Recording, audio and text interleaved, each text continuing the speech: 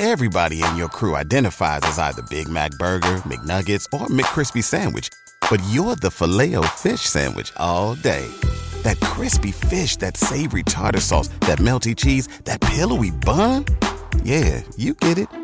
Every time. And if you love the Filet-O-Fish, right now you can catch two of the classics you love for just $6. Limited time only. Price and participation may vary. Cannot be combined with any other offer. Single item at regular price. Ba-da-ba-ba-ba.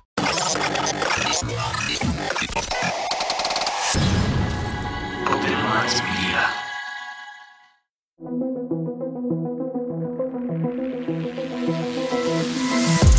The reality we live in can be a very strange place. Most of the time, fact being stranger than fiction. How will we ever start to understand this reality we live in unless we question everything? Join me and a guest as we unravel the mysteries of this reality, one topic at a time. This is Inquiries of Our Reality with Shane Jones.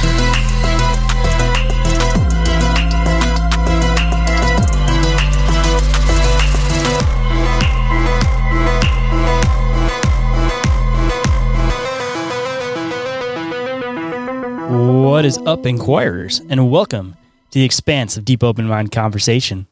I'm the one they call Shane, and in today's discussion, we jump back to the roots of the show. And by that I mean a straight-up free-for-all conversation where we cover a variety of topics and conspiracies and our personal thoughts on them. This one was a lot of fun to record, and I hope you guys enjoy it just as much as I did. But before we can get into all that, first and foremost, we have to do the front of the house. So if you're not already following the show on Instagram, Facebook, YouTube, TikTok, or Discord, highly recommend going and checking out all of those across social media. And if anybody's interested in being a guest on the show, or you're interested in having me as a guest on your show, or you're interested in sponsoring the show in some way, shape, or form, you guys can get a hold of me through email or through social media. The email is inquiriesallrealitypodcast@outlook.com, or again, you guys can get a hold of me through any of the social media that I just listed. And if anybody wants to report an encounter, you guys can do so through OMMencounterreports@outlook.com. No matter how big, no matter how small, I want to hear about them. And from there, we can kind of figure out what you want to do with it, possibly keep it between us, or I can possibly go out and investigate it, or maybe I could feature it on the show. But we can discuss that. But of course, we won't get to that point unless you guys share all of your fascinating experiences. And if you guys can't get enough of what I do, don't forget to check out Bizarre Encounters, my other show that I do with my awesome co-host, Oren. A bit different of a format than this show, as I always say. This is more of the interview-based show, or that's more so the deep dive show. But we definitely have some interviews that pop up over there. But I think if you guys enjoyed this show, you guys will definitely enjoy that show.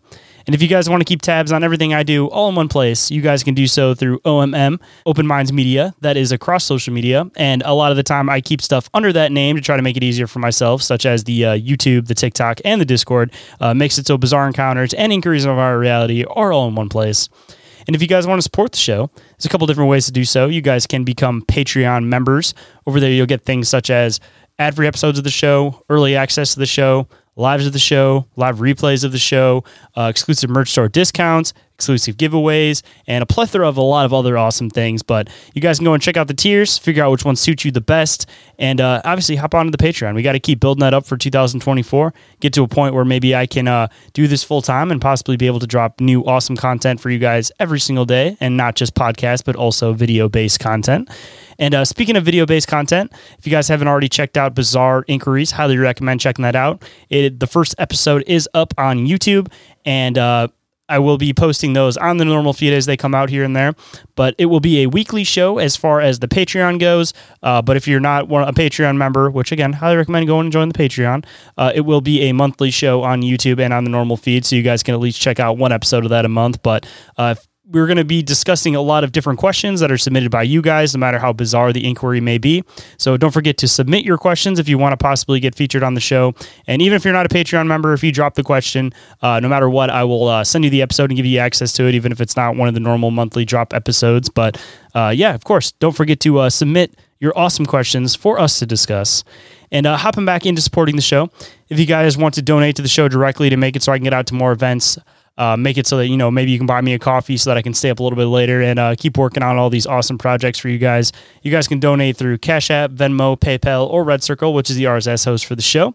And if it doesn't give you some type of option to leave a personalized message, shoot me a message. Let me know what you guys donated. And of course, like I always say, I like to give appreciation where appreciation's due. And number 3, you guys can go and check out the Open Minds Media merch store. Always updating new designs on there. Hoping to drop at least 1 or 2 designs every month, every 2 months. We'll kind of figure it out depending on how everything's working out at that specific month, I guess, and how everything works out as far as normal life goes. But definitely recommend going and checking that out. And I do drop some random promo codes onto the Instagram here and there. So if you guys want a little bit of a discount, that's one way to do it.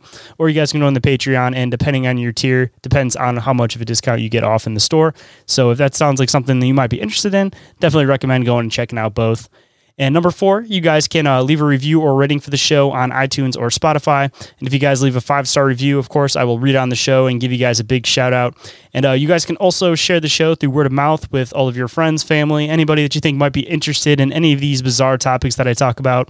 And if you want to open the doorway, you guys can always go to the YouTube or the TikTok, send them some clips from the show, possibly get them interested in it, suck them in, make it so they want to watch a full episode. And that'll obviously help out the algorithm, make it so more people are able to view and see the show through, again, leaving reviews, sharing the show, having more people interact with it. So anything you guys do, greatly appreciate. And if you guys don't do any of that, I just appreciate that you guys are listening to the show. But if you want to help me out just a little bit, you guys can set the show on auto download. So even if you don't listen to every single episode, it will count as a listen. And again, boost up the show in the algorithms. And don't forget to go and check out I Know Squatch, one of the absolute best cryptid merchandise brands out there. Rick and Hans are always absolutely killing it with their awesome creeper designs. They're always dropping new designs over there, new different merch style ideas. I know they recently just dropped this really, really cool camo Squatch hoodie. So I know I scooped one for myself. I highly recommend you guys go and do so too, because I think you guys will definitely enjoy it if you guys are into all of the Squatch style research. And don't forget to go and check them out. Speaking at multiple events, as we get closer to those, I will drop some of those dates so you guys can go and check those out. And if you guys are going to see me vending at any places this year, I will have I Know Squatch gear for sale, so you guys can definitely go and scoop some from me. And we're going to kind of collaborate back and forth, and they'll have some of my gear and stuff like that when they go out and vend. But we're going to have a symbiotic relationship going as far as helping to promote each other back and forth. And speaking of that, got to give a shout out to Joe. He's been supporting the show since the very beginning. And I guess I've kind of been supporting his stuff since the very beginning, too. If you're looking for anything other cryptid-related other than Squatch, of course, you can definitely go check out some awesome Squatch stuff from Joe. But he specializes in anything and everything, all cryptid and /alien related. So I know he does his multiple series. I know he's been dropping a lot of new awesome stuff. So if you guys haven't checked that out recently, even if you checked it out like a month ago, I guarantee you he has some new stuff up there. So definitely go and check it out and scoop yourself some awesome gear, especially considering that half my closet is I Know Squatch and Cryptotheology in my designs. Well, split between the 3, of course. Obviously, I really like it. It's not just me specifically promoting it. They both do some amazing work. So if you guys want to go and pick up some of the best cryptid gear you could possibly pick up on the market, definitely go and check out Cryptotheology and I Know Squatch. And for all of my paranormal investigators out there, don't forget to go and check out the Chattergeist. It is the all-in-one paranormal investigating tool.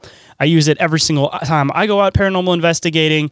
And if you guys have any technical questions on it whatsoever, Barry is the guy who runs the Dimension Devices Instagram. He is also the guy that programmed and developed the device, so he can answer any of your guys' technical questions that you guys might have.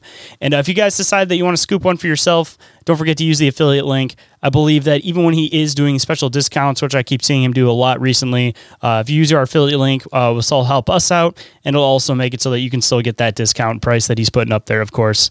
And everything that I mentioned is all available in the link tree, which is available down in the show description. And with that, let's get into the show.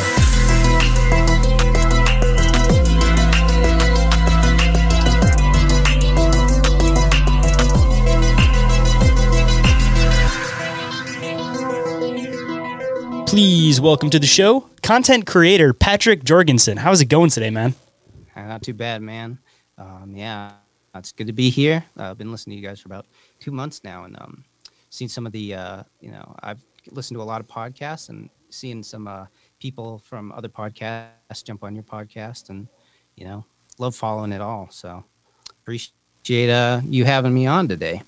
Well, I appreciate you making the time to come on today, man. And I also appreciate you listening to the show, checking it all out, and popping into the Discord, being active in the Discord. That's always something that I greatly appreciate too. Yeah, Discord's a really good way to, I find so many interesting people and things through that, and it's just got it's a really good platform, to be honest. See, it seems like a back and forth between Telegram and Discord, but I've always preferred Discord because it's like Telegram, you got one channel, you can't really divide stuff up. So it's like just for the sake of having a server where you have multiple things that kind of divide topics. Like I think Discord is way better, but it seems like Telegram, for whatever reason, is more popular. I don't get it. Yeah, I don't know. I do jump back and forth, and I do feel it's just not as personal like as Discord is. I feel like Discord, I've got, you can have so many different pages, and I feel the interaction you can. You can frequent a couple of different boards, like conspiracy boards or something like that, but you don't have to tailor to the entire page or something if it doesn't have anything to do with what you're into, I think that's what it comes down to. People can actually set notifications for this specific channel or tab versus the entire thing. Yeah. So it's like on Telegram, you get notifications for anything and everything somebody's talking about. And this one, you can just set it up where it's like, oh, I only want to hear the paranormal tab or only this tab or whatever. It's just, I don't know, way better in my opinion. I like it. I agree. I agree 100%. So, I'm glad to see that the Discord's popping off, and that, it's just fun to pop in there and share little pieces of inside or pictures that you find interesting and things like that, and builds that community. So, good on that. But, I'm a podcast producer myself. I do Skeptical Eye for the Paranormal guys. We kind of off and on. I've had a lot of things happen in the last 2 years that kind of threw that off, but I'm still out there basically just getting down to finding the interesting people and getting into the nitty-gritty of the paranormal wherever I can, really. So that's what my show is, and Well, I guess a really good spot to start, because it always gets into the good meat and potatoes of the conversation. What got you interested in the paranormal? Was it personal experiences or just interest in the topic? What was it? Yeah, I really wish that it had been an experience, kind of, because those are the things that interest me the most. The personal stories of I was in my room and the ghost came or something. That sort of thing has always interested me. And but no, I actually, it starts off the first, before I even knew really what ghosts were. My dad had he was a civil engineer, and he had a lot of people that he worked with. And we would go to these little outings with his family, this other client that my dad worked with. And he had a daughter that I would hang out with every once in a while. And before I even knew what ghosts were, she told me this story that she would call a singing ghost. And, when you're a kid, she explained it basically that she'd be sleeping in her room, and she would hear something, like music coming down the hallway, right?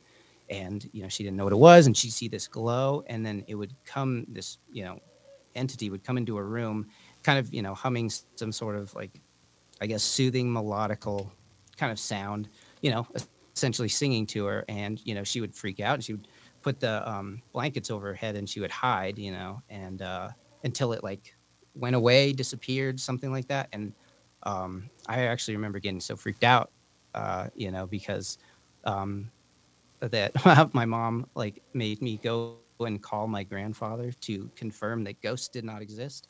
And then ever since, it was kind of silly like that, but I was maybe 4 or 5 at that time. And so and then ever since then, I've pretty much been really interested. Oh, and I should say, and Rudolph as well, Rudolph the Red-Nosed Reindeer, that movie, because of the Abominable Snowman. And then I found out that a Yeti, or there's such thing as a Yeti, and I was all in about that. So anytime I'd be at the library, just alien abduction book, what is Bigfoot, the Loch Ness monster, all that sort of stuff. And that really just kind of spiraled, to be honest, and it just continued into adulthood, and here I am, basically. Say, and then that inspired you to end up starting a podcast. You said before we started recording that it was to kind of chronicle things. So are you more so doing it for yourself and your own research, more so than trying to get it out to people necessarily? It's kind of I just wanted to, I'd have these discussions with my friends. So on our podcast, I get usually 3 or 4 of my buddies together who varying levels of belief in the paranormal. And we kind of just it's just a pal around, a couple of boys cracking cold ones and talking about, crystals or night marchers in Hawaii, or I guess the one that we just did was the MH370 disappearance, and just crazy things like that. So what I'll do is I'll bring interesting topics or facts to my buddies, and they'll skeptically try and shoot it down, and we'll have just crazy knockout brawls about it. So it's definitely a different show, but yeah, kind of categorizing and cataloging the topics that I find most interesting in the paranormal. Well, I guess that's a good spot to kind of branch into it, because I've been kind of looking for somebody to talk about two different recent topics with.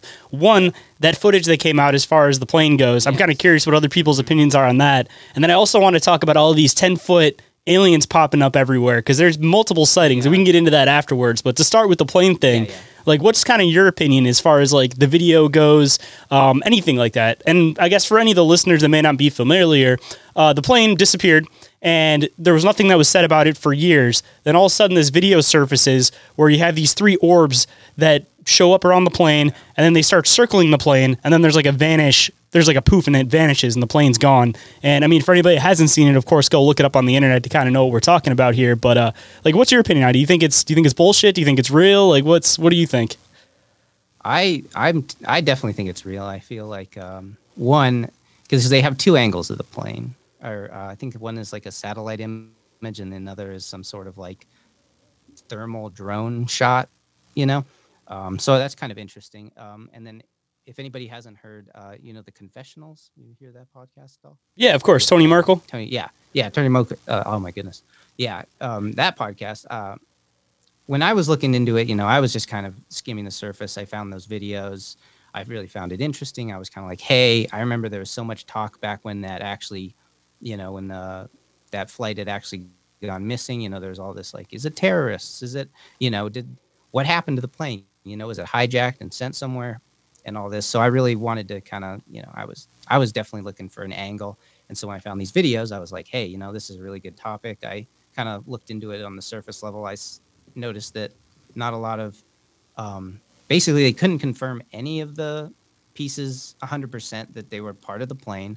They had done a massive, crazy search of the area, and you're kind of like, not a lot of places that, floating debris could really hide. I know that, the ocean's a big place, but even still, I was kind of, thinking about that. So when I heard that Confessionals podcast, and the gentleman on there went really depth into detail of all these reasons, like, why, certain parts of the plane, were identified, but they could have been linked to other pieces of plane. Just kind of, the eyewitnesses that he said saw what was going on. And then one of the things that I've been really interested in recently is just like portals and kind of the technology that, possibly we might have that could, who knows what they could do with that stuff. And so I think he talked about that too, where they think that it's, there's like 3 points, and they possibly sent it through a time slip, a portal. That's kind of I don't know what they would want to do with the plane, but I think that there was some, that it dematerialized or something of that nature. See, that's kind of where I'm at with it, is I don't think it's necessarily alien technology. I think it's human technology.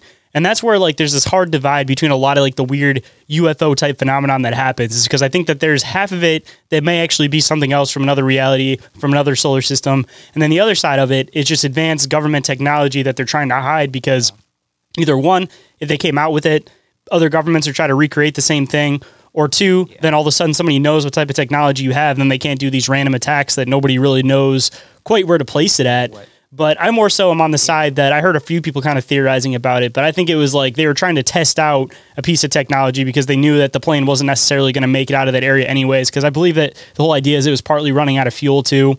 And then they try to blame all the simulators, they're trying to blame the pilot for doing all these simulators about like crashing the plane essentially, not even thinking about the fact that, he could just have been doing different simulators to try to be cautious depending on what he was doing, because you want to be prepared for every single scenario. Like, you're not intending to crash. Nobody's ever intending to crash, but just in case you do crash, you do simulators to try to figure out how you could land properly to make it so that you have the most success rate of survival as far as that goes. But Yeah, I'm on the side that I think it's some type of government technology.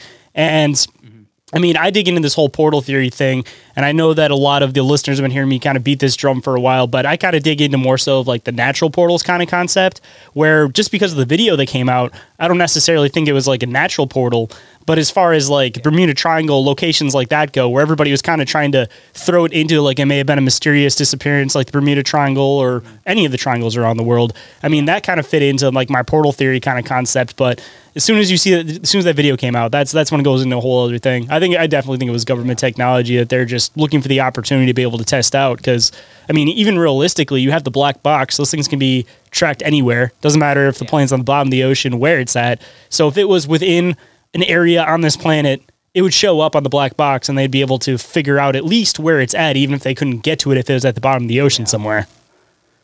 No, exactly. I mean, because that's how they recover other aircraft that probably crash in the ocean as well, you know? I think that just what's interesting is I just don't understand, like, other than testing out the technology, I'm just like, why this plane? Like, what were they going to do with the passengers afterwards if they did? You know, maybe they didn't. I mean, that's where I kind of get a little, you know, that churning in your stomach. You're like, why would they want to do that? Especially with you have all these people on board, you know, there's lives at stake. And, you know, they didn't save them if they were going to, you know, because if it was running out of fuel or it seemed to be, I think one of the last things that the pilots got out was that they said that this was on the Merkle Media podcast, was that the plane was disintegrating in some capacity. So maybe that's what the pilots thought. So if they were going to, you know, do this because the plane was under some sort of stress, you know, it doesn't seem like they saved anybody. So why do that if you don't know what's going to be the outcome, kind of thing? But I mean, you know, government technology, what you going to do? I mean, they're probably doomed regardless. That's kind of how they were seeing it. And realistically, even on the other side, I said that there's this whole differentiation between like the human side of stuff and the extraterrestrial side of stuff. Yeah, it kind of goes to the same for abductions, that I think that, you know, there's abductions that are happening from extraterrestrials or interdimensionals, whatever way you kind of want to view it. And they might be doing things for like bag and tag kind of a concept, like almost like what we do in nature, just to observe and report and just kind of keep track of everything. And then on the other side of it, when you get into the government side of it, I think that there's a lot of like secret experiments that they try to run. And I mean, there's a lot of different cases where a lot of the abductees will make comments saying that something looked like a mask on the main person that was like operating on them or doing whatever. So I think that there's a split depending on people's experiences. And it seems like the ones that they end up helping people and then they kind of just like place them back. Those I feel like are the extraterrestrial ones, because that's realistically how we interact with nature. If we're like bagging and tagging a fish, if there's something we can fix real quick, you might as well fix it and throw it back first. Where all the people that have the horrific experiences of getting just all these weird random tests done on them, this, that. Yeah. I think those are more so like the human ones that they're trying to run these secret experiments without the public having any notice to it. And anybody that goes through them, you just say, oh, extraterrestrials abducted me, and nobody wants to hear the rest of your story. And essentially they can do whatever the hell they want with the mask on, especially if you add in the factor of after MK Ultra, all the different psychedelic drugs they're working with. Like you could get somebody jacked up on some psychedelic drug that the public isn't even aware of and completely manipulate their perception of what's even happening to them in the first place. And that's something I never really thought about, is that they could be synthesizing things that are stronger psychedelics than even, you know, not DMT maybe, but, you know, things like that nature, that they could really get people into altered states of reality. So that is something to think about, man. Because, you know, it's interesting too. I think, what did you just mention?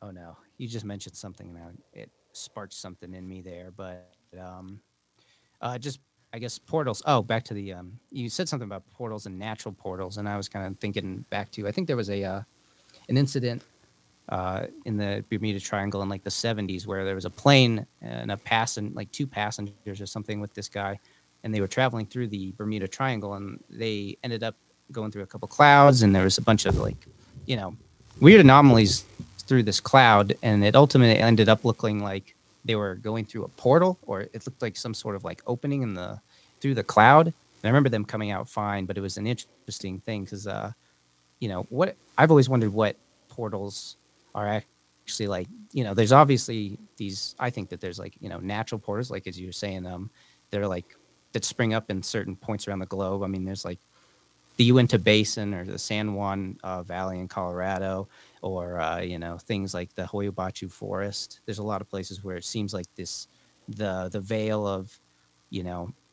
interdimensional, extraterrestrial, paranormal kind of all coincide in one big area. And Bermuda Triangle definitely strikes me as one of those with portals. See, my theory on it that I've kind of dug into, and it seems like it fits almost everywhere that I've looked into this at. The idea is that basically there's some type of volcanic activity that have happened at some point in time. It's created magnetized volcanic rock. And from after the magnetized volcanic rock, there is also some type of buildup of like quartz or some type of crystal or stone that's known to like save up energy. Magnify it. Exactly. So I think it's a combination of you have those two things in one place, and then you project a certain frequency or hum at it, and that's how you open up the doorway, which I think that these planes, these boats, these different things that disappear in like the Lake Michigan Triangle, the Bermuda Triangle, are playing a correct frequency at a constant pitch that with the idea of the circular magnetism that's happening from the volcanic rock in that area, on top of the energy being charged up from everything that goes through there, you have those three things placed together, and it ends up opening up doorways. Because even like digging into some of like the missing 411 cases, like you getting it into Kentucky, for example, and that was honestly where a bunch of my research originally stemmed from. And you have all of these different caverns that are literally like circles of magnetic rock. And then you have the quartz deposit that's on top of the state, and you have like constant seismic activity that's happening underground. So I think a lot of these missing 411 cases happen because of the combination of the two, and then the seismic activity causing a certain pitch or frequency. And my idea, at least, I think that if you project a certain pitch or frequency, that's how you kind of pick where you're going to go. So if you don't know where you're going to go, it's like blindsiding at it if you're putting just any pitch or frequency at it. But if you tune it to the right place, then I think theoretically you can open these things up to other places. Sound is quite a conundrum in itself, really. I mean, I think I posted something in the Discord earlier, just like, those harmonic geometric patterns that you get from certain frequencies. And it's kind of interesting to think about that. But it's interesting also that you said like the volcanic rock and things like that, because in the San Luis Valley, per se, I know that there's like a lot of geothermic, stuff going on in there.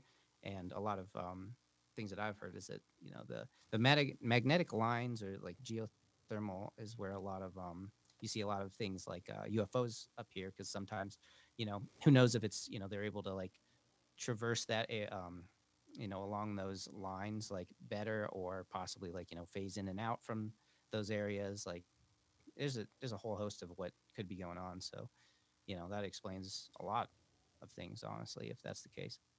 See, I think it's a good combination of things, but I mean, even digging into the volcanoes, you constantly see UFOs that fly into volcanoes and disappear. So I think it's a combination of that stone specifically, that it seems like anywhere there's volcanic magnetic rock, that there's a lot of UFO activity. So I think that that's like, maybe if you don't necessarily need like the energy source, if you have an energy source, like if you're flying a UFO, for example, but I think that you need some type of like circular magnetism in order to create that. And even if you dig into like the Philadelphia experiment, they're using magnetic frequencies to open up doorways. And that was how that whole thing went down. And for anybody that's not familiar with that, I believe, what was it, 1920s or 1930s? It's some point right in between like World War I and II. They were trying to see if they could open up a doorway for this ship to be able to go through. And what ended up happening is that on the other side of it, people got fused into the ship. The people that went through it like went mad. So essentially they got the concept right, but they didn't get the delivery system right. And that digs into a whole other thing, that sometimes it's like maybe we, as we are now, can't necessarily make it through a portal because everything gets shifted around. Maybe you have to have, again, another type of technology to counteract it in order to get through to the other side.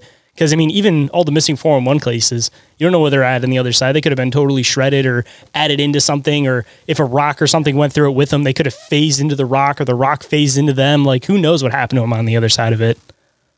Yeah, exactly. It's kind of interesting to think, I mean, you were kind of touching on the Philadelphia experiment, and like now with the, maybe we're trying to perfect that technology that we started back then on this, MH370 or whatever it was, Dude, can you imagine how much more advanced we'd be like 100 years later? Like if they're already doing that, there's no way they stopped doing it if it worked, even if people did get hurt. Like we're 100 years later, they just got quiet about it.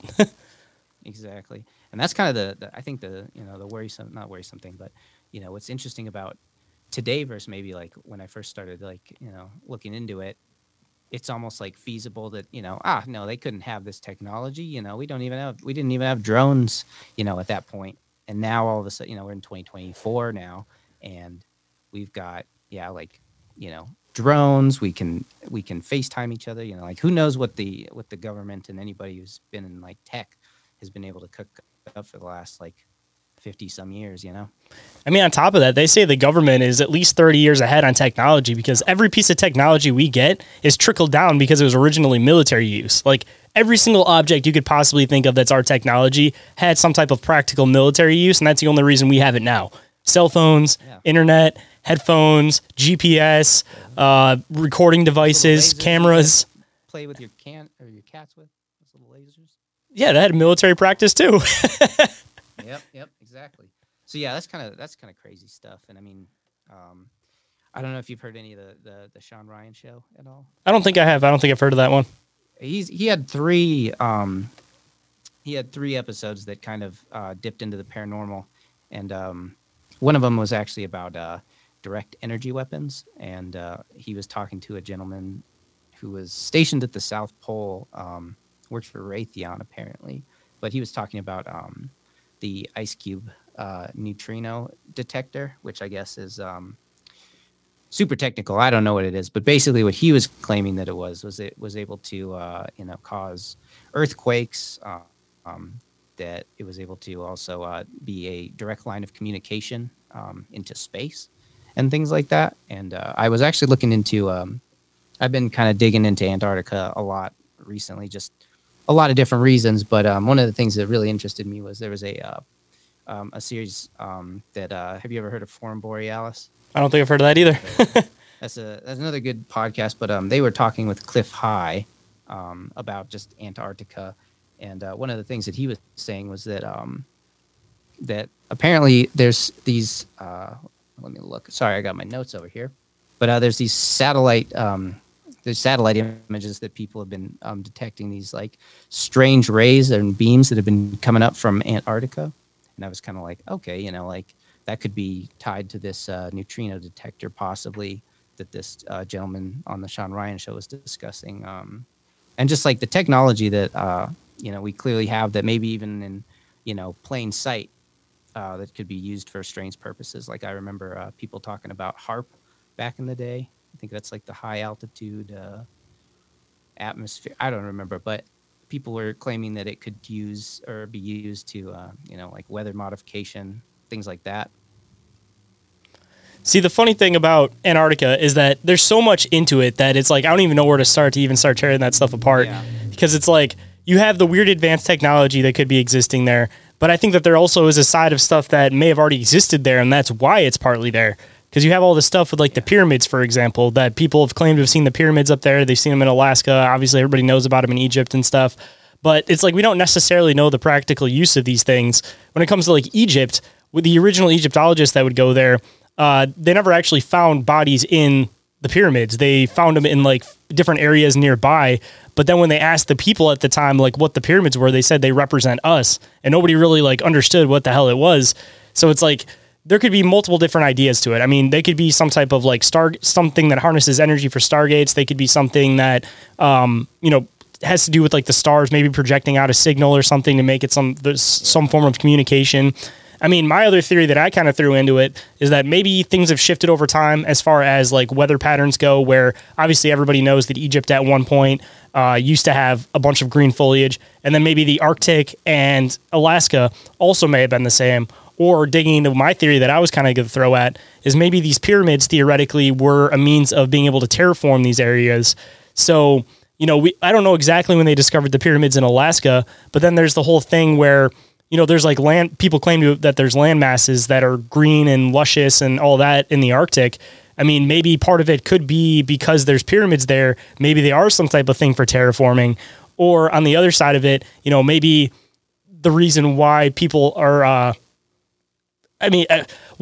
there's the areas where the pyramids are that obviously like are frozen. People have seen them in the pictures. And then there's the other side of it where there could be spots where the pyramids are making it so that people are inhabiting these areas. Or again, I don't know when they were discovered, but maybe the reason why there's those areas now, or because people discovered the pyramids and they knew that there is some type of terraforming idea to them. But again, the Arctic, it's like, there's so many different avenues I could go down for this one. So wherever you want to steer it, man, I want to get your thoughts and opinions on this.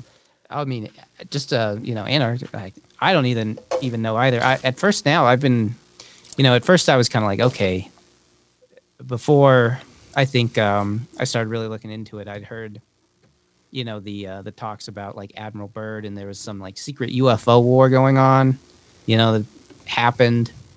And I was kind of like, I kind of skeptically looked at that one, and I kind of like turned my away. And then I started, I actually read a couple of books just about, have you ever heard of Annie Jacobson, perhaps? I don't think I have either on that one. You're actually getting me today on some stuff.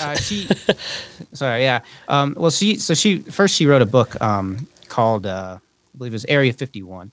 And basically it was, I feel, in my opinion, it was kind of a nice sanitized piece about what had been going on. Because I think a few years back, there was also this big craze. Everybody wanted to go storm Area 51.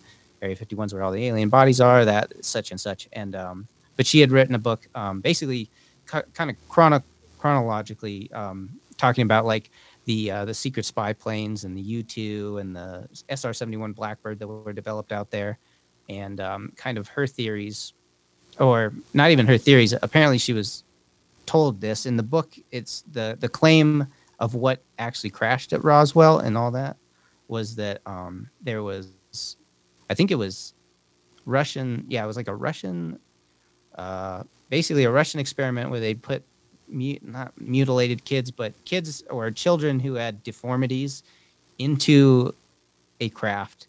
Somehow it crashed in the Roswell Desert, and that the Russians did that to scare America, basically because if you'd heard of the what was that, the war, the reading of the War of the Worlds that happened in like the 30s. Yeah, where everybody freaked out and had no idea that it was fake. Yeah, they apparently they were trying to do another psyop on us. In her book, this is what she was claiming, and I was kind of like, okay, that's interesting. But then I went back and kind of looked into the the interpretation that like that our enemies or somebody else was in those craft, that they weren't actually extraterrestrial or something of that nature, but they were actually like Nazi technology or something like that. And then I was kind of like, okay, why would that, let's just imagine that, Russia wanted to send a craft all the way to our side of the neck of the woods.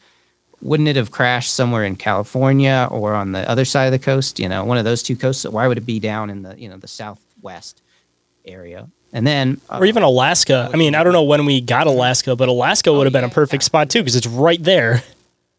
Yeah, I didn't even think about that. I'm like, yeah, you're right. We are. But exactly. And so I'm just kind of like, what's this all about? So I kind of looked into the Germans were very into Antarctica, apparently. And they'd had, they established New Schwabenland, I believe, down there back in the 30s, I think. And there's a lot of just, German, looking at Antarctica, basically. Not sure why exactly, personally, but, they were checking it out. And one of the things that, I'd heard about was this, that the U.S., I think it was Operation High Jump or something, where they went down there, and there's conspiracy that, there's conspiracy that, they were at war with something, or like, we lost a lot of assets. There was like talks of the flying saucers involved. And this is kind of another rabbit hole that kind of gets crazy, but let's just say that this was in the, I believe, the late 40s, early 50s, correct? Yeah. World War II had just wrapped up. There's a lot of talk of the Nazis running and hiding in places like Argentina. I think it, not even like talks of it. I think it's like proven that, Nazis had been, down in Argentina and escaped after the fall of the Third Reich. Even on top of Project Paperclip, where they're just picking which people they wanted, and every government was taking a hand pick of the Nazis. Yeah. So, they're like, we got to get out of Dodge. Potentially they had, swaths of scientists and people who are in, other locations, perhaps. I'm not sure. But my idea was that, if there was something like that and this technology was, let's just say it was like they were planning on, the Nazis had like a planned attack on us or something, well, now they're coming from South America. The first thing that you'd hit coming up from Mexico, going straight up, New Mexico, right there. So, I mean, this is kind of like a far-fetched thing that I've thought about, but I'm just like, hey, there's a lot of connection there. And like, if it was going to be a non-human, or if it was going to be a human origin, I don't think that it would have been the Russians, but I would have suspected the Germans, and that it would have come up from, the South. I mean, I can theoretically see that, though, because there's the whole idea to begin with that the Nazis always had some type of occult thing that they were digging into to begin with. They were always trying to look for things that were going to end up being some type of advanced weapon. So just off of knowing that aspect about them, they obviously had some type of interest in the Arctic because they thought that there was some type of weapon there that they could use, or there was some type of occult meaning to it to begin with that they were digging into. And then when you go into like South America, like they see UFOs so much, it's not even funny. Like I had this researcher on from Mexico who's been trying to kind of break into the US side of stuff. We had some issues trying to record and stuff. I had to use like a translator and everything in it, but it's like regular. And everybody that I've talked to from Mexico, they see UFOs all the time. So, I mean, even theoretically, if that was a probability that they're in the Arctic and they sent something up that would have ended up being in the US, I mean, if it would have flown all the way through South America, like it would have been normal to them. Like they wouldn't have made all these reports about it. And of course there wouldn't have been any kind of report unless it crashed anyways. So, I mean, like that seems more logical coming up from the bottom than it would coming from the other side from Russia, just because again, they would have crashed into Alaska, for example. But again, I don't know exactly when we got Alaska. I know it wasn't like when we first set everything up. I think it may have been like 1800s, maybe early 1900s or something, but I think it was in the night. I'll be honest. I think it was in the 1900s. To be honest, I don't need to look that up. But no, that's interesting. And I mean, that also goes to what you were talking about with the kind of the occult meaning to the Nazis and things like that. I mean, basically pre-alluvial societies, perhaps too. I mean, going down and finding something from super ancient that might be out there. 1867, by the way, is when the U.S. got Alaska. So it was already our territory by then. Yeah, perfect.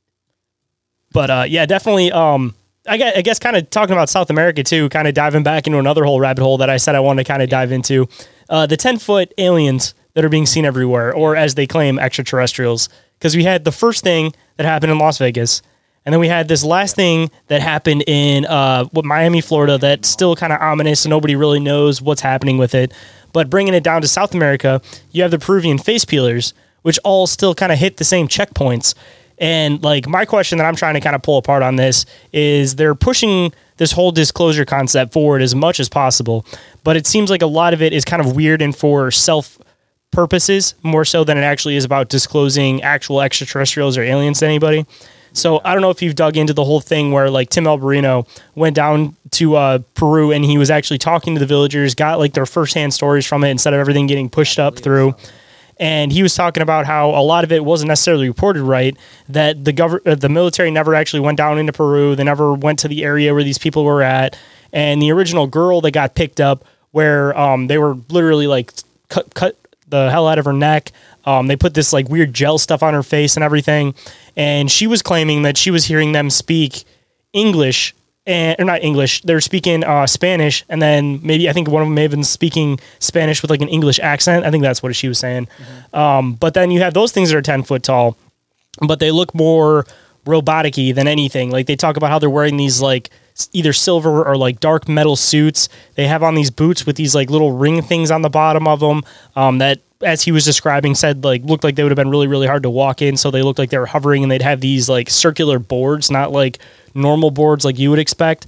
So again, when it comes to all of these, are they all linked? Are they all the same thing? Or is it all just different areas of government technology? And then that kind of push going forward. I mean, Project Bluebeam, the whole concept of faking an alien invasion to actually form a one world order. I was talking about this for a while, that I was saying, if you're going to do these attacks, you wouldn't want to do them all in one area. You want to do them scattered throughout a bunch of different countries. So then everybody's a little bit scared because it's not happening on the other side of the world. So like the whole idea of the 10-foot, because I don't know what the other two look like. I've only seen the really good description of the Peruvian face peelers.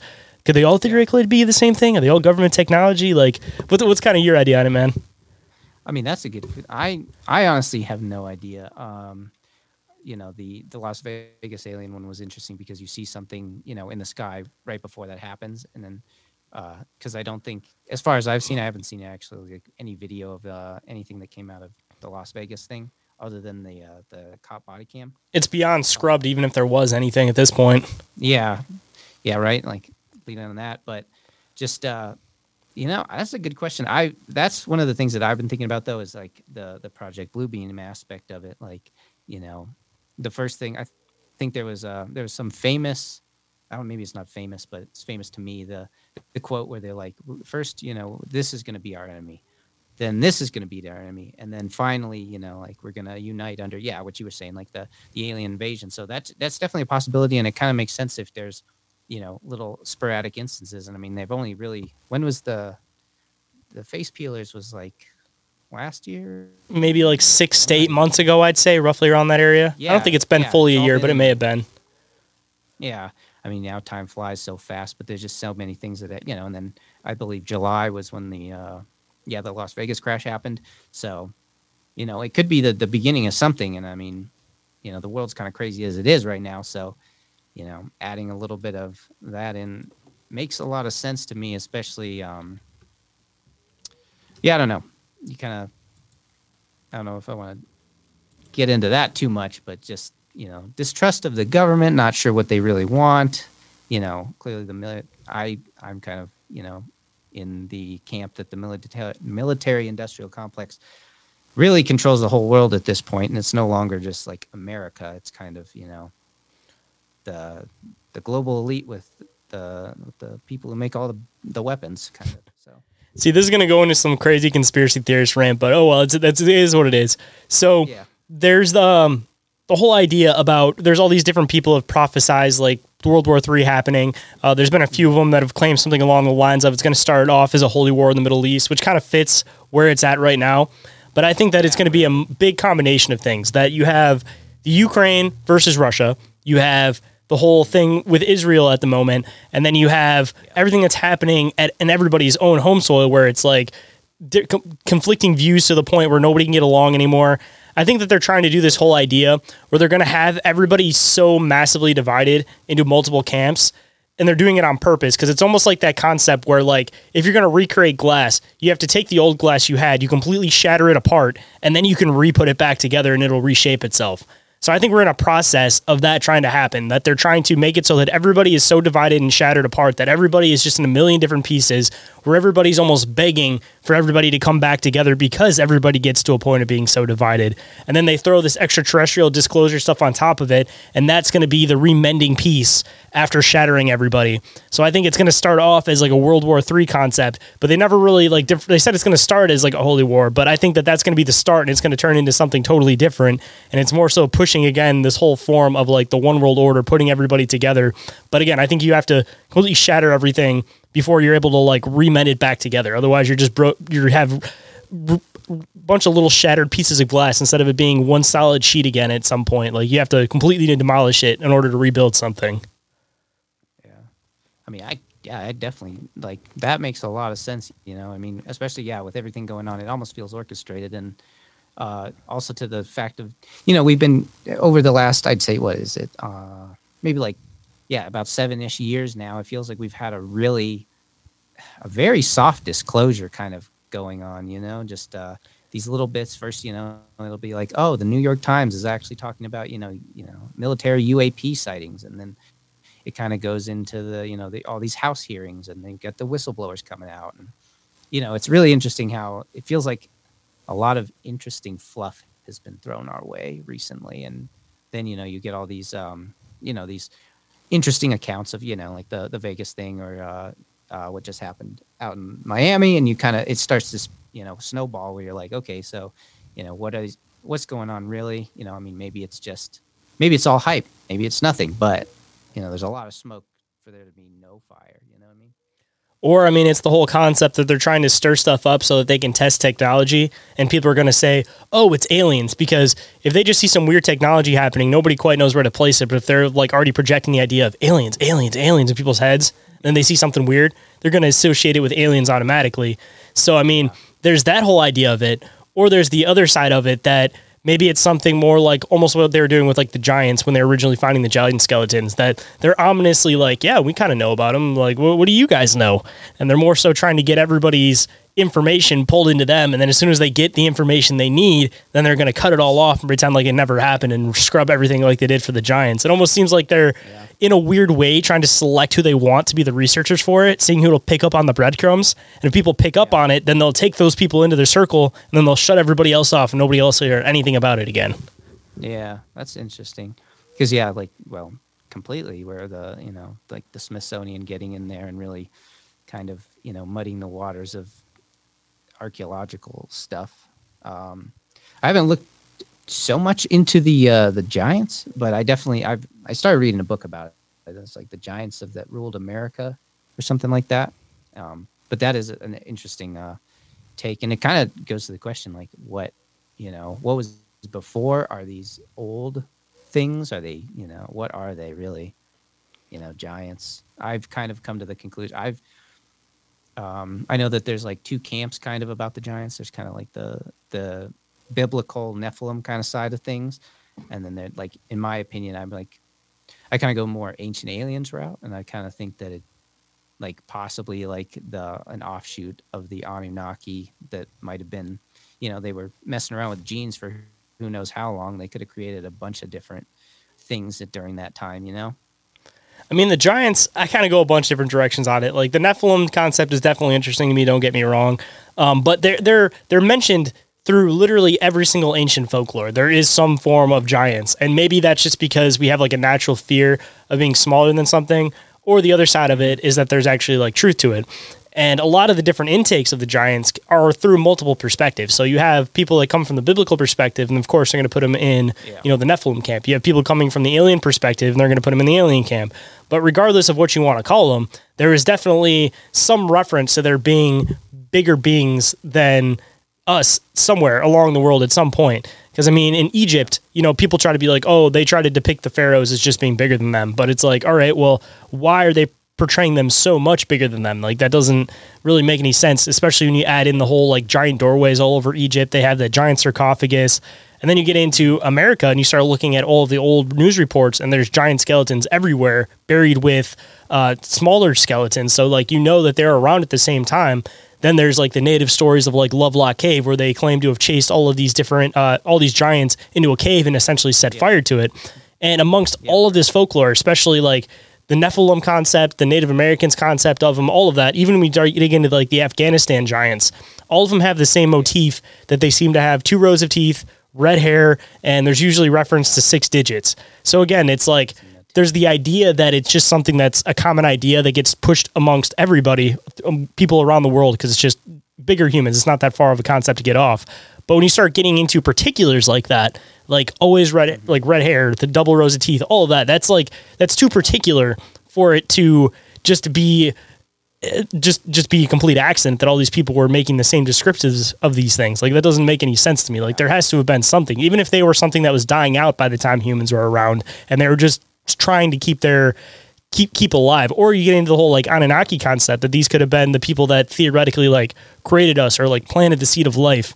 I mean, there's something to it. There was, and I mean, even digging into the whole idea too about how, you know, during prehistoric times, because again, we piece stuff together. We don't know for sure realistically. Like, you have the whole concept that when there was a lot bigger plants in the area, then there was a lot bigger animals in the area, and it was like this habitating back and forth ecosystem, that there's more oxygen and there's more carbon dioxide back and forth. So it's like, if the plants were huge, the bugs were huge, the animals were huge, everything was huge. If there was some type of humanoid being that was around at the time, why wouldn't they be fitting to the same size as that? Why would they be so much smaller than everything else? Because if bugs were getting big, why wouldn't humanoids get big too? Like, it would just fit with how the ecosystem was set up at the time. So it's just, there's too many fingers that point to a yes for me than a no, that it's like, any people that are trying to cancel it out, it's like, I don't get it. And even people coming from like a biblical perspective that don't get into the whole Nephilim concept. There's even still there's still David and Goliath. Like there's still, even in like the standard Bible and standard teachings of the Bible, there's still references of giants. So it's still there. Mm-hmm. Yeah, and I mean, what was it? Have you do you follow any of Stephen Greer's work at all? Yeah. Yeah. So he did this whole series about, well, it's not even a series. It's just a compilation of people in the military and stuff like that he ended up interviewing and doing all sorts of things with. And one of the people that he ended up talking to, I believe, was Don Phillips. And this guy, it's just a small reference. It's a whole like hours long interview that he does, but he was an Air Force pilot. But he ended up talking about that they had there was these caves up in the Wabash Mountains, I believe. Hold on, sorry, real fast. Hold on. Oh, you're good. Just so I can get it right, you know. But yeah, he basically said that he had some knowledge that there was these caves up in the Wabash Mountains. I believe I'm saying that right. But these native tribes actually were like the guardians of these caves, and in these caves apparently were the remains of, and he says in his own words, people who were over 7 feet tall, light-skinned with red hair and red and blonde hair.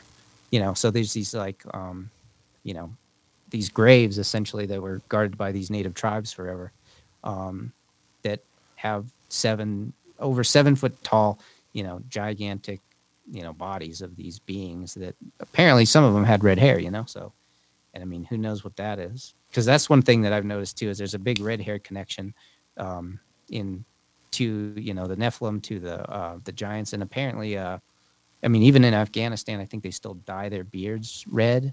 I don't know if that has anything to do with that, or I know Alexander the Great had gone through that area, and maybe it was like a callback to, you know, when there were more, because there's red hair is found in Afghanistan as well, I think. Just like, you know, whatever that is. See, I had one of my friends, Gabe, shout out to him if he's listening to this, but he mentioned that he was digging into the red hair gene. He said it actually started in the Middle East, which again could theoretically make sense with the whole idea of the red-haired giants, that everybody kind of associates them with like the whole biblical thing, like the giant of Kandahar. Yeah. Maybe they did originate there. And of course, just like everything else, it's going to spread out. Like people have theories that life for like us, for, you know, standard human beings, started off in Africa and everything spread out and everybody kind of adapted to their regions. So, I mean, theoretically, it could kind of be the same thing. And I mean, even making reference to the blonde hair that you were saying, if you lighten up red hair enough, it kind of looks like a blondie color. And especially if it's been sitting over time, it's been not necessarily rotting, because hair doesn't rot like that, but just gets discolored through time. Like there's still a good chance that even that blonde hair may have been like a really light red-haired color too. So it still could have fit that whole idea too. Yeah, exactly. I mean, you know, it's also the fact that you notice that these giants aren't just like, it's not just American giants. There's not just like, you know, there's gigantism that, you know, people have found all over the place. And I think like some of the skeletons are like crazy large, you know, like goes over like 15 feet, I think, in some cases. And that's kind of crazy, you know, to think about, because you're like, you know, there's just so many possibilities going on in my head where I'm like, you know, it could be, you know, I mean, you know, maybe something pre-alluvial, kind of like from the way back times, you know, that just kind of ended up, you know, hiding in caves, and, you know, their way of life's destroyed and they don't have the technology. Because I know if you read Graham Hancock's work, there's, you know, he talks about the Viracocha coming, and there's like these, you know, beings, or this man who comes and he basically reseeds, you know, knowledge to the people after the great catastrophe. And I'm just wondering if, you know, these people or beings or whatever came in, like passed off the knowledge, but, you know, like not all of them were, you know, so lucky, you know, maybe some had to hide, you know, in the far reaches of like Afghanistan, or in, I know on like the border to China, there's talks of it as well. I mean, even just kind of digging into the whole concept of like the standard way everybody thinks that dinosaurs may have theoretically went extinct was from a giant meteor. If there was some type of humanoid, assumably it would probably be one of the more intelligent species on the planet. So it may have gone underground during that time and eventually just adapted to live underground, and now it just doesn't really know anything different. So, I mean, that could fit in with the whole thing about why these things are seen in caves specifically. And the time area of like where their size could have theoretically came from. And I mean, even digging into like, all the different cultures that talk about how they receive knowledge from these things. I mean, they could have even theoretically went underground, came above, had this kind of different back and forth, and they could have seeded life theoretically, but just depending on the different depictions of it, people kind of created different stories of it. So if these things came back out of the ground in Egypt, they saw them as royalty. They could have talked about them as like the Anunnaki, for example.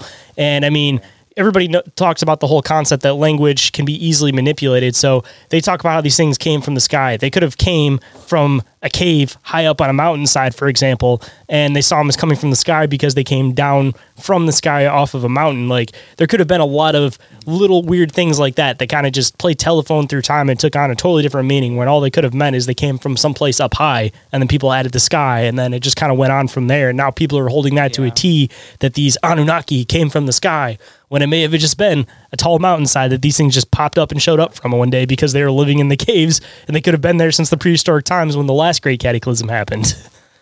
Yeah. I mean, right? Because, translations always, especially like, the people who are going through, especially when you get back into like the, I guess like the biblical, like the Semitic languages, like Hebrew and all that stuff.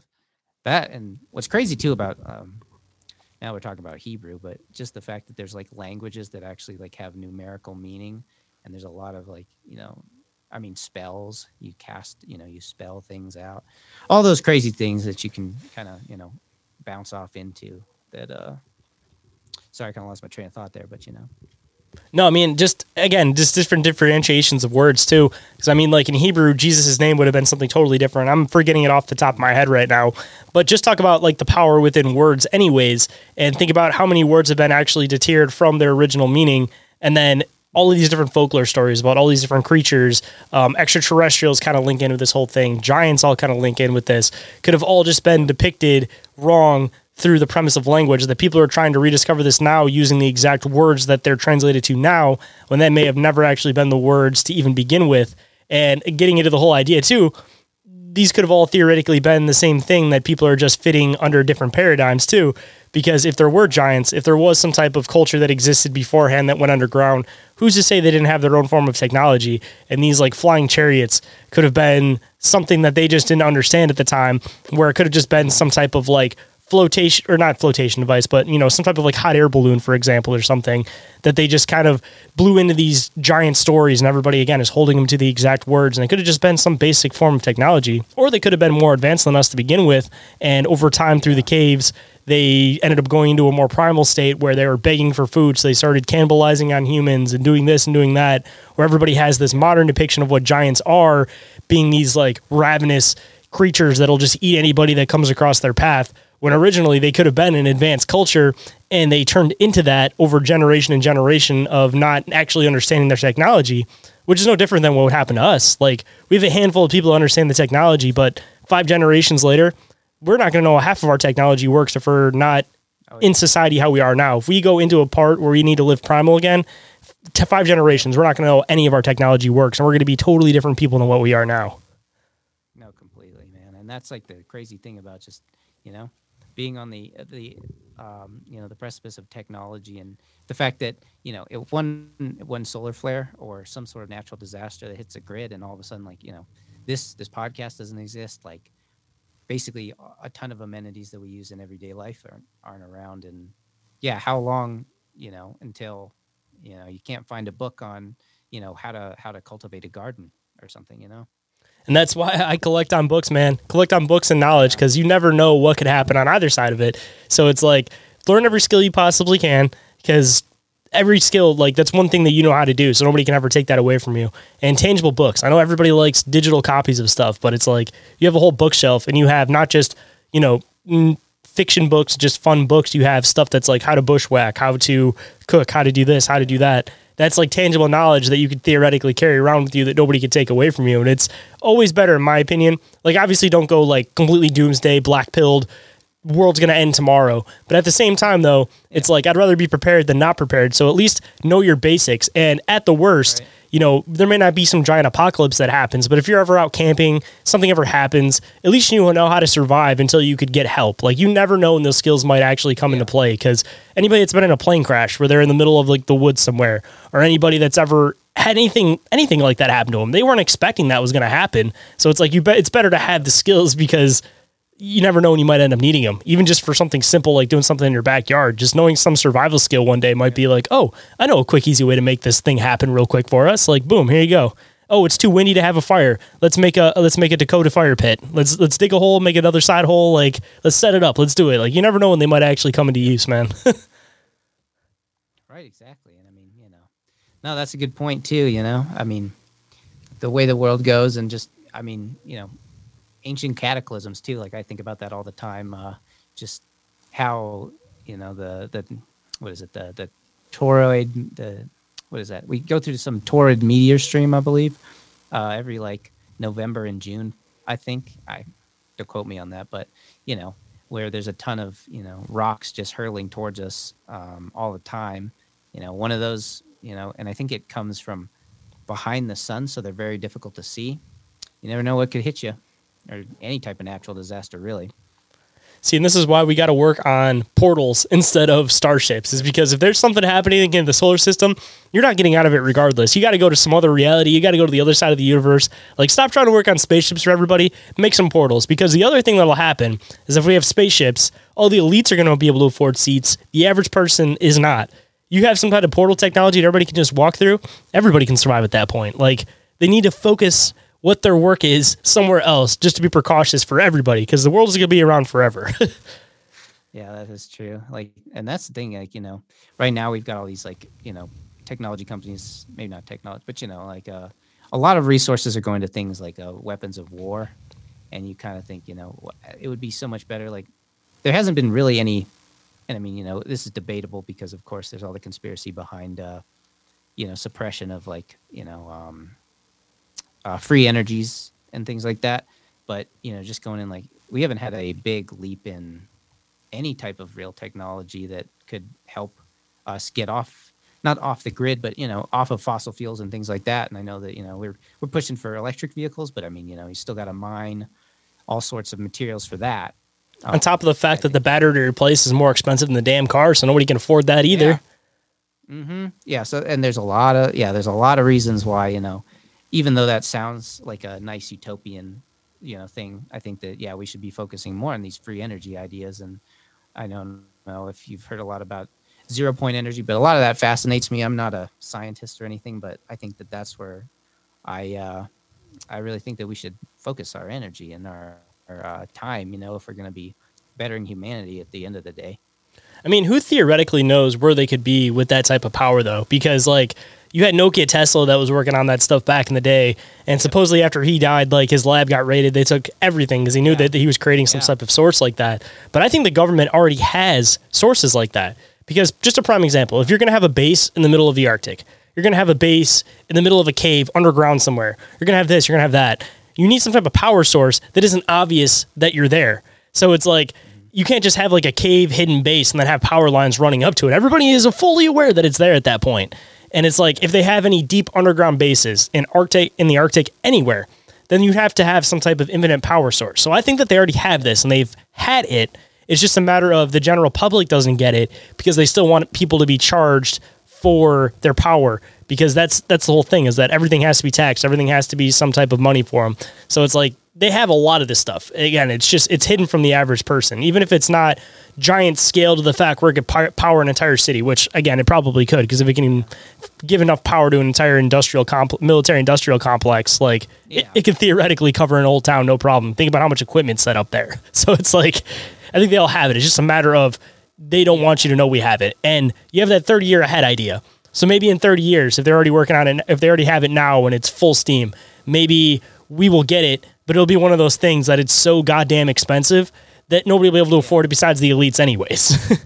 Mm-hmm. And that's kind of, it's kind of sad when it comes down to it, because you're just like, you're like, you know, the early adopters, you know, once you have it, you know, you can basically, I mean, you could do anything. You don't own, you know, if you especially if you have like the infrastructure and the know-how to create your own food, to homestead, so to speak, with the free energy. Then you're beholden to basically no one. And of course, that's kind of the big issue that the government has, is control there. So no, I completely agree. And especially, yeah, what you're saying, like 30 years, like, I guess I figure that we have something like that. I guess I'm just more sad that there hasn't been the public hasn't been able to like even been read into any of this, in any capacity. But that is what it is. It's until there's a reason. That's why we get any technology, is because there's a reason. The reason we get cell phones, because they want to be able to track everybody. The reason we have GPS, because they want to track everybody. The reason we get any piece of technology is because it's still practical to them, even if it's not practical for military use anymore. And I don't think that free power is ever going to be one of those things, just because of the fact that it's never going to be beneficial to them to give us free power like it would be for everything else. The only way that it might be is if people start living off grids and they can't actually track everybody.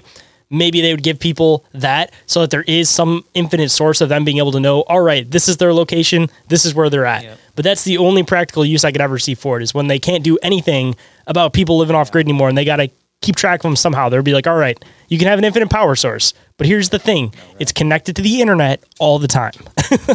Yep. And then you gotta plug in. You got to do your little daily check-in with us. Oh, yeah. Not completely. See, because that's that thing. It's illegal to live off grid unless you have something plugged in. It has to be water, power, something like that. So they'll alternate it into being that when everybody's just gone. But we're at a point where it's like, we're so dependent on technology that I think that most people, if they did go off to live in the woods, they'd still have technology incorporated with the way they were going about life. So that would be like where they would get people, is that even the off-gridders, they still want to be able to like make a passive income by, posting it on TikTok or whatever the hell it might be around at the time. Yeah. So it's like there's still that connection to it. Or even people being able to just want to communicate with others to learn new skills, do this. Like there's still going to be a way they're going to try to tie people back into it. So even if we're off grid, as long as there isn't some type of solar flare that knocks out technology, it's still going to be incorporated into the daily life of the people that are trying to get away with everything. No, 100%. Now, I was kind of curious, just like, talking kind of about these like doomsday and, like being off grid, but, what's your ideas of there possibly being like a breakaway civilization, either here on Earth, like now, or in the future, honestly? See, I've always kind of been on the fence where I think that society is going to get to a point where you have people that want to live in the cities, and that's going to be like the giant hubs where it's all going to be like, electric cars, this, that. Your safety's in the city. Your safety's in the city. They track everybody. They got digital income. They got cards that have like your individual numbers on it and everything that you got to scan. And then there's going to be the other side that doesn't want any of that are going to try to break away and live off everywhere else. So I think it's just a matter of time. And I've been saying this for the past like 2 years I've been doing the show, that I think that there's going to be a divide between the people that are on the in-between. They get looked at as like, oh, those are the people that are below us. Those are that. And then there's going to be these advanced, heavily organized cities that everybody thinks like safety's in the city. And if they go out, all of these primal people are going to hurt them, are going to do this, not realizing that it's just normal people that don't want to be wrapped up in all of the trends and everything that's happening with society of saying, you have to be okay with this, you have to do this, you have to do that. They just want to get away from it all and just raise their kids and just be off in the wilderness somewhere. All right. I mean, that's kind of, we still we even have modern versions of that kind of with the, like uncontacted tribes in the Amazon and things like that, that there's a whole entire world, and like technology is like almost, thousands of years ahead of them. Kind of like, we think of aliens being like thousands of years or millions of years ahead of us, So it is kind of crazy to think about that. I've just wondered too, like, with the military industrial complex and everybody who's, under that umbrella, having, all these free energy, possibly having craft that can go off world, being able to possibly, materialize in areas. And then let's just say something goes south right around here, like a super volcano blows up, or, a nuclear holocaust of some kind, they're going to, do you want to live in a bunker your entire life, or would you take that, the technology you've already got, and like transfer yourself off world and go somewhere else? And, who knows, maybe come back after all the dust is settled later on and, reclaim Earth again, but under your, flag. It'll just end up turning into the Matrix, because the world will be actually destroyed and everybody will be just hooked up to the back of the neck into this other reality that's existing. And they would just trick people at that point and be like, oh yeah, let's go back into normal reality. And they just shift you into like a more advanced program at that point. But realistically, they just got everybody just in these little things just feeding out of feeding tubes. And then the elites can run free and do whatever they want on this planet. Everybody just laying back with their Oculuses, just like, yes. Pretty much. That's the way of the future, man. That's the way of the future, I guess. I mean, regardless, it's probably going to end up being the way of the future anyways, because everybody's going to eventually just try to find a way to do a job within like a virtual reality and not have to leave home and do this just out of safety. And I mean, I think it's bound to happen at some point regardless, even if they do the whole idea about universal income. Then at that point, everybody's going to just end up living in a digital reality anyways, because everybody's so depressed from this reality that they want to create another reality that people can go in and be whoever they want to be. Because I mean, even with all the people that are, you know, they want to be an animal, or they want to be the opposite gender, they want to do this, they want to do that. You know, there's certain confines within our physical reality that you can't necessarily make those things happen in the mannerism of which those people want those things to happen. But if you transfer into a digital reality, you want to not be necessarily a person dressed up as a cat, but a literal cat. You can be a literal cat. If you want to be the opposite gender, you can just select your character, do whatever you want within that reality, and there's no physical real world repercussions of like having to do surgery, having to continuously take pills, have to wear a costume if you're trying to get into the animal thing. Like, it just opens up a new doorway. And I think that we're kind of leading that way, where everybody's just going to be so depressed in this reality because they can't do the things that they're told that they can do, that they're just going to transfer over and make it so they can go off on a tangent and do whatever the hell they want to do. I mean, theoretically, you got some psychopaths. That may not be a bad idea. You just give them their own like little virtual box, and they can just be a serial killer all day long, and nobody else would have to deal with them at that point. Right. I mean, that is interesting to kind of contemplate too. And I mean, it seems, you know, I mean, obviously, like you know, the generations. Like, I mean, you know, my grandparents like remember when like you know, horses were a thing. You know, we're traveling around on horseback or whatever. And now you've got, you know, kids who, you know, they grow up and they've got an iPad in their hands from the time that they're, you know, super small. You know, the more that the digital like world is integrated here, you know, I feel like the farther down that rabbit hole that we go, we'll be kind of more inclined to that kind of life, you know, we'll be integrated into it. And I mean, with the emergence of like all sorts of these, I mean, AI, you know, in even the past, like I can't even remember. AI art was like started coming out a couple of years back, and now like every platform is flooded with so much, especially unfortunately in the paranormal space too, where you've just got like. Except now you can't tell with the 5 fingers anymore, because it actually gets that right now. Yeah, exactly. That was the one saving grace that we had, was just like look for the fingers or the extra, that weird hand or whatever that was kind of creeping around the side. But yeah, exactly. You just don't. It's kind of becoming this big homogenized mess of tech and who knows what.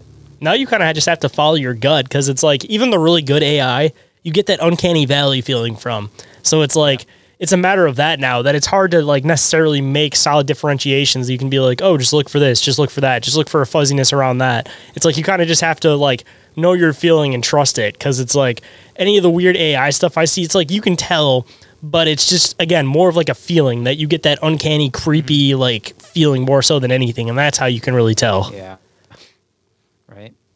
And I mean, I think, now they've started doing it with voices. And I mean, you can still hear it in the voices, but yeah, you know, it's just, I mean, how many years until it's really perfected? But, you know, probably less than 10 before we can't really tell like an actual human between. I mean, I like to think I'm team people, you know. See, at least for the language thing, until it actually understands how a human talks, I think that one's going to be a while out. But again, it could be tomorrow. All of a sudden they perfect it. But usually how I can tell with the voice AI is that it talks too perfect. Because people will start a word, stop halfway through. They'll start it through certain words. And it's like AI isn't necessarily doing that yet. So it's like if somebody talks too perfect, then you know it's not right. But if somebody has some ums thrown in there, you know, they do something like that where they kind of start a word and then stop it and then continue on until it actually gets that characteristic right, then you're always going to be able to tell the difference. But again, I'm kind of have a hope for that's more so just one of those things that a human can do that something else can't necessarily do is switch a thought process within the middle of a thought.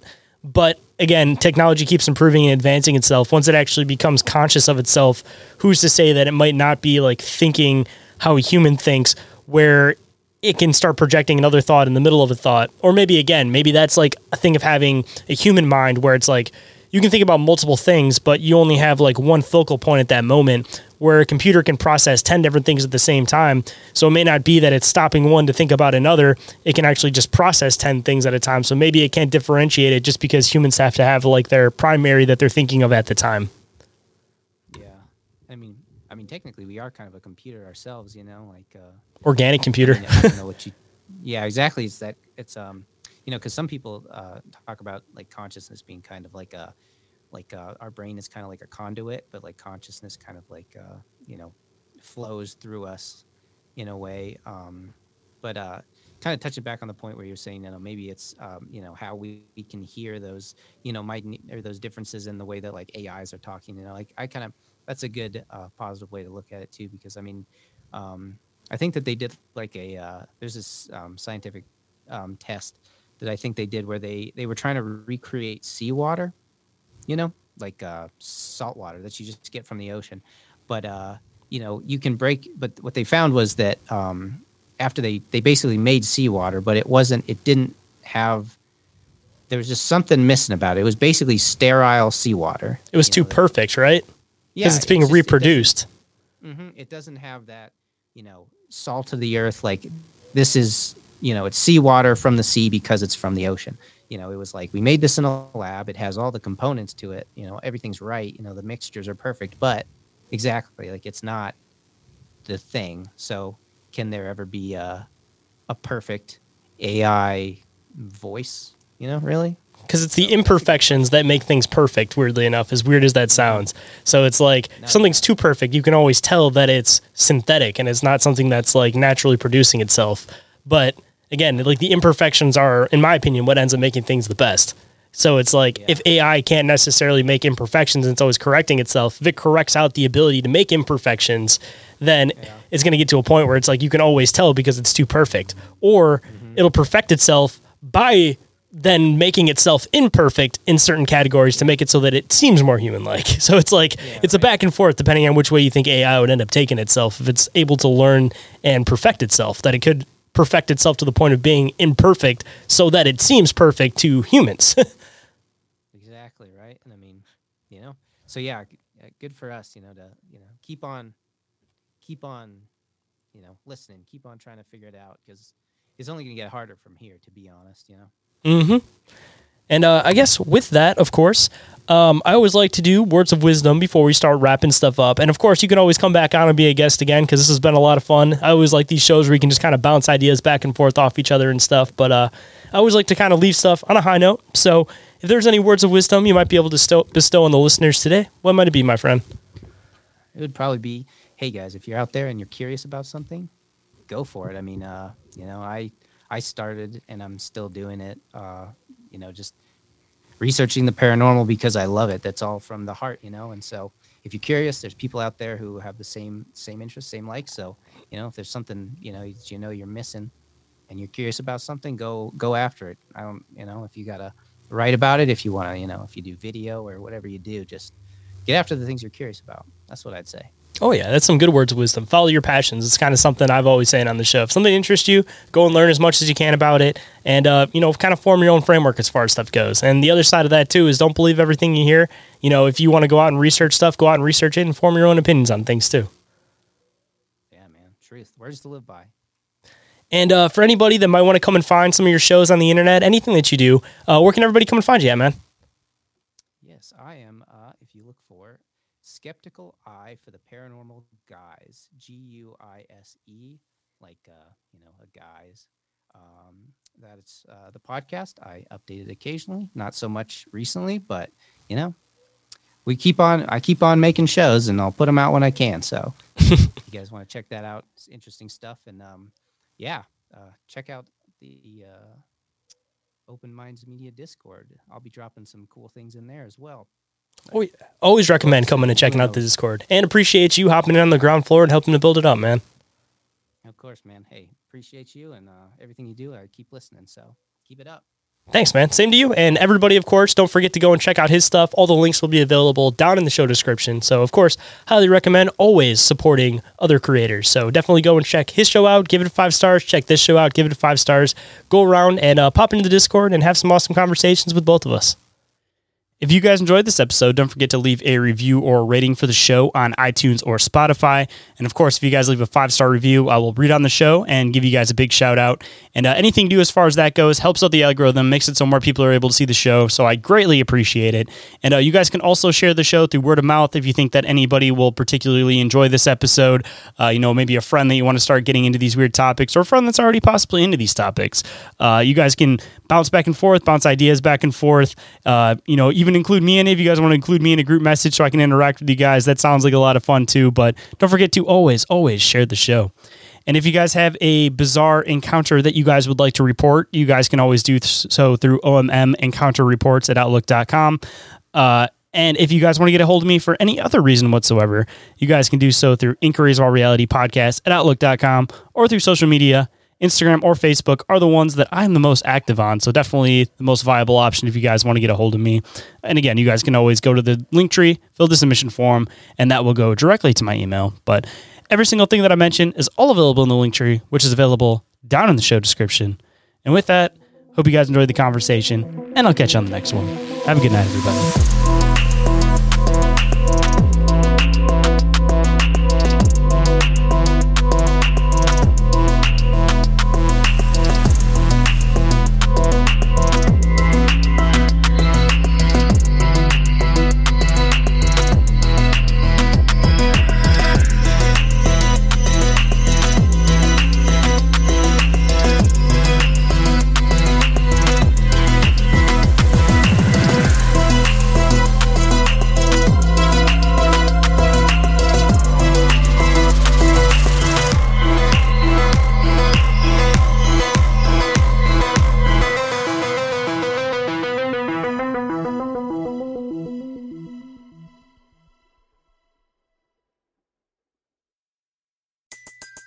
Everybody in your crew identifies as either Big Mac Burger, McNuggets, or McCrispy Sandwich.